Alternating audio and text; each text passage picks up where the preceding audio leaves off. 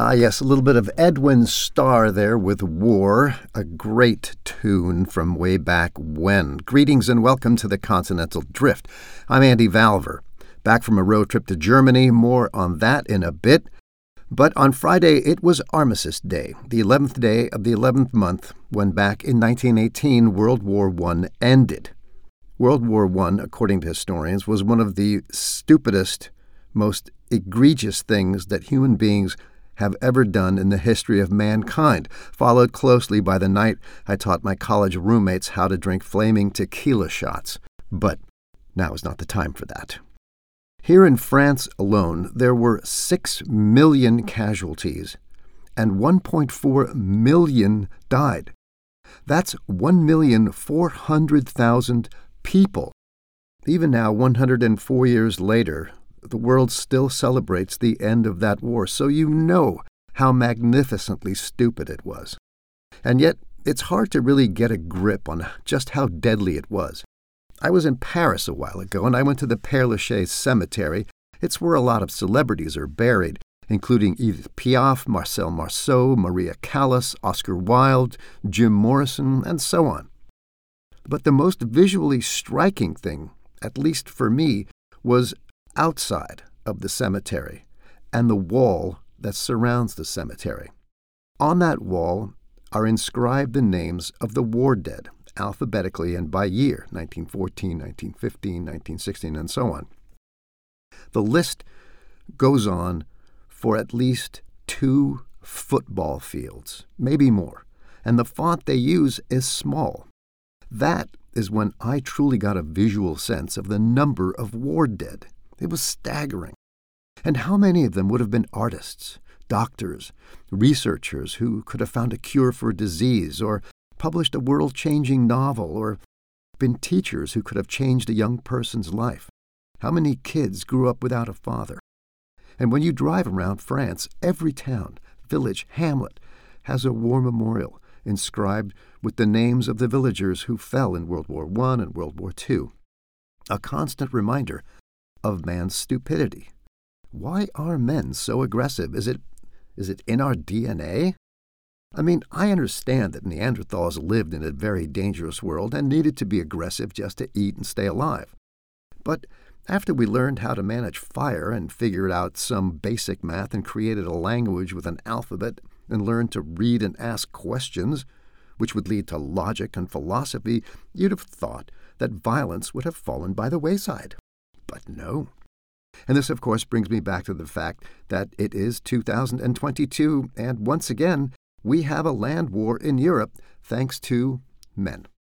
Unbelievable. Don't get me wrong. I'm not against wars, like wars on poverty, wars on climate change, wars for equal rights. You know, fighting the good fight. But I think I'm against the vernacular, the jargon, war on this, war on that. What if we changed war to challenge? The challenge to end global warming, the challenge to end world hunger, the challenge to provide everyone on the planet with clean water. Sounds better, doesn't it? Ah, well, it's all words, but words are good and powerful, and that's why there's censorship. Okay, enough. What else is going on? Migrants heading to the EU is an ongoing issue, and this is courtesy of the Reuters news agency. There was a tussle between Italy and France over a rescue ship filled with migrants. The ship, named the Ocean Viking, picked up 230 migrants in the Mediterranean off the coast of Libya. The normal procedure is to take them to the nearest port, which, in this case, was Italy. When they arrived in Italy, Italy turned them away, so a 3-hour cruise turned into a weeks-long nightmare. France finally allowed the ship to dock and let the migrants begin the asylum process. France said that Italy's behavior was incomprehensible and unhumanitarian, which it was. Italy's response, of course, was not surprising since they just elected a really, really right-wing anti-immigrant government. But still, they could have taken them. Italy said they've already taken in 90,000 refugees so far this year. France had said it would take 3,000 of those refugees, but now said that they won't. This whole migrant-refugee crisis is not going to go away anytime soon. As long as there are corrupt governments and wars going on in Africa and the Middle East, we've got refugees. And you can't blame the migrants. They just want a shot at life, a better life, one with a job, place to live, have a family, some kids, a place where they won't get shot. The kind of life we all enjoy here. And who can blame them for making a dangerous journey for a better life? I would. I did. Hey, I'm an immigrant. I'm no different than those Somalis or Ethiopians arriving on the shores of the EU. Of course, I didn't arrive in a raft or a boat. I arrived in business class. And getting in, for me, was easy. I happened to be the right color. I kid. Well, okay, look, I applied for a job and was invited to come. I also have the huge privilege of having an EU passport. But other than that, I am here for the same reasons all those folks are trying to get into the EU, a better life. But the EU can't continue to keep taking refugees. It's unrealistic to think that we can. It leads exactly to what we're seeing here, arguments among European nations, the hardening of the wonderful spirit of giving that is a hallmark of the EU. So what's the answer? I know, let's go recolonize Africa. The French go back to Niger, Mali, Ivory Coast. The Germans go back to Namibia, Tanzania, Rwanda, Burundi. The Belgians go back to the Congo with a little bit less violence this time.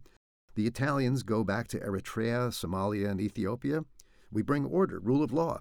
And when people say they want to go to the EU, we can just say, but you're already in the EU.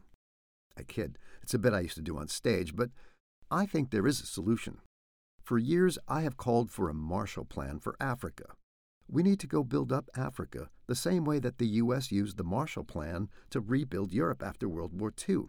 It was the decent thing to do and brought great economic benefits for everyone. Apparently, I am not alone. There was an op-ed piece in The Guardian last month by U.S. Congresswoman Ilhan Omar who called for the same thing, a Marshall Plan for Africa. So I'm not shouting into the wind here. I think it certainly deserves some thought. I think kids from the EU could do a year or two of service in Africa after university, kind of like a European Peace Corps. Enough said. What else? All right, I went back to Germany for the first time in 3 years. I got a great gig narrating a 12-part documentary about World War II for Der Spiegel television. So I drove, got to see some friends, hang out in the old neighborhood, and drink beer.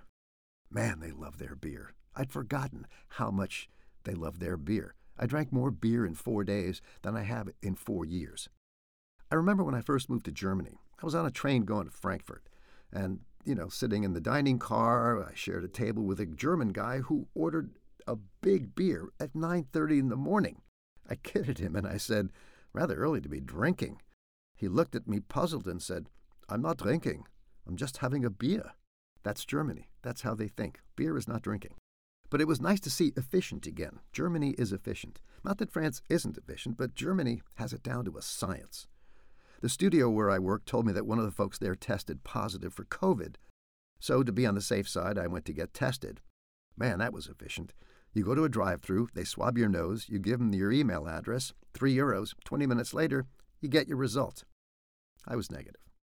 What else? Well, there was a big sigh of relief when it turns out that in the U.S. election, the anticipated red wave did not materialize, which is good because that means there will not be another wave of liberal U.S. refugees washing up on the shores of the EU.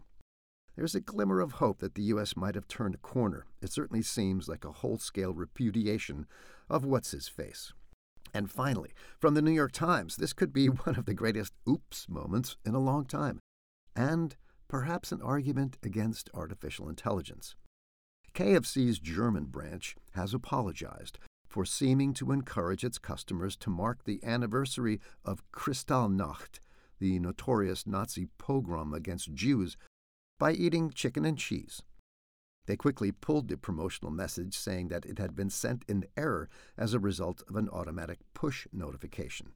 The statement added that the company has a semi-automated content creation process linked to calendars that include national observances. I look at what I'm sending out before I hit send. You'd think KFC would have a human who is in charge of hitting the send button. Apparently not. That's it for this week. Thanks for giving me some of your precious time. I'm Andy Valvur, and this is the Continental Drift. I'll see you next week.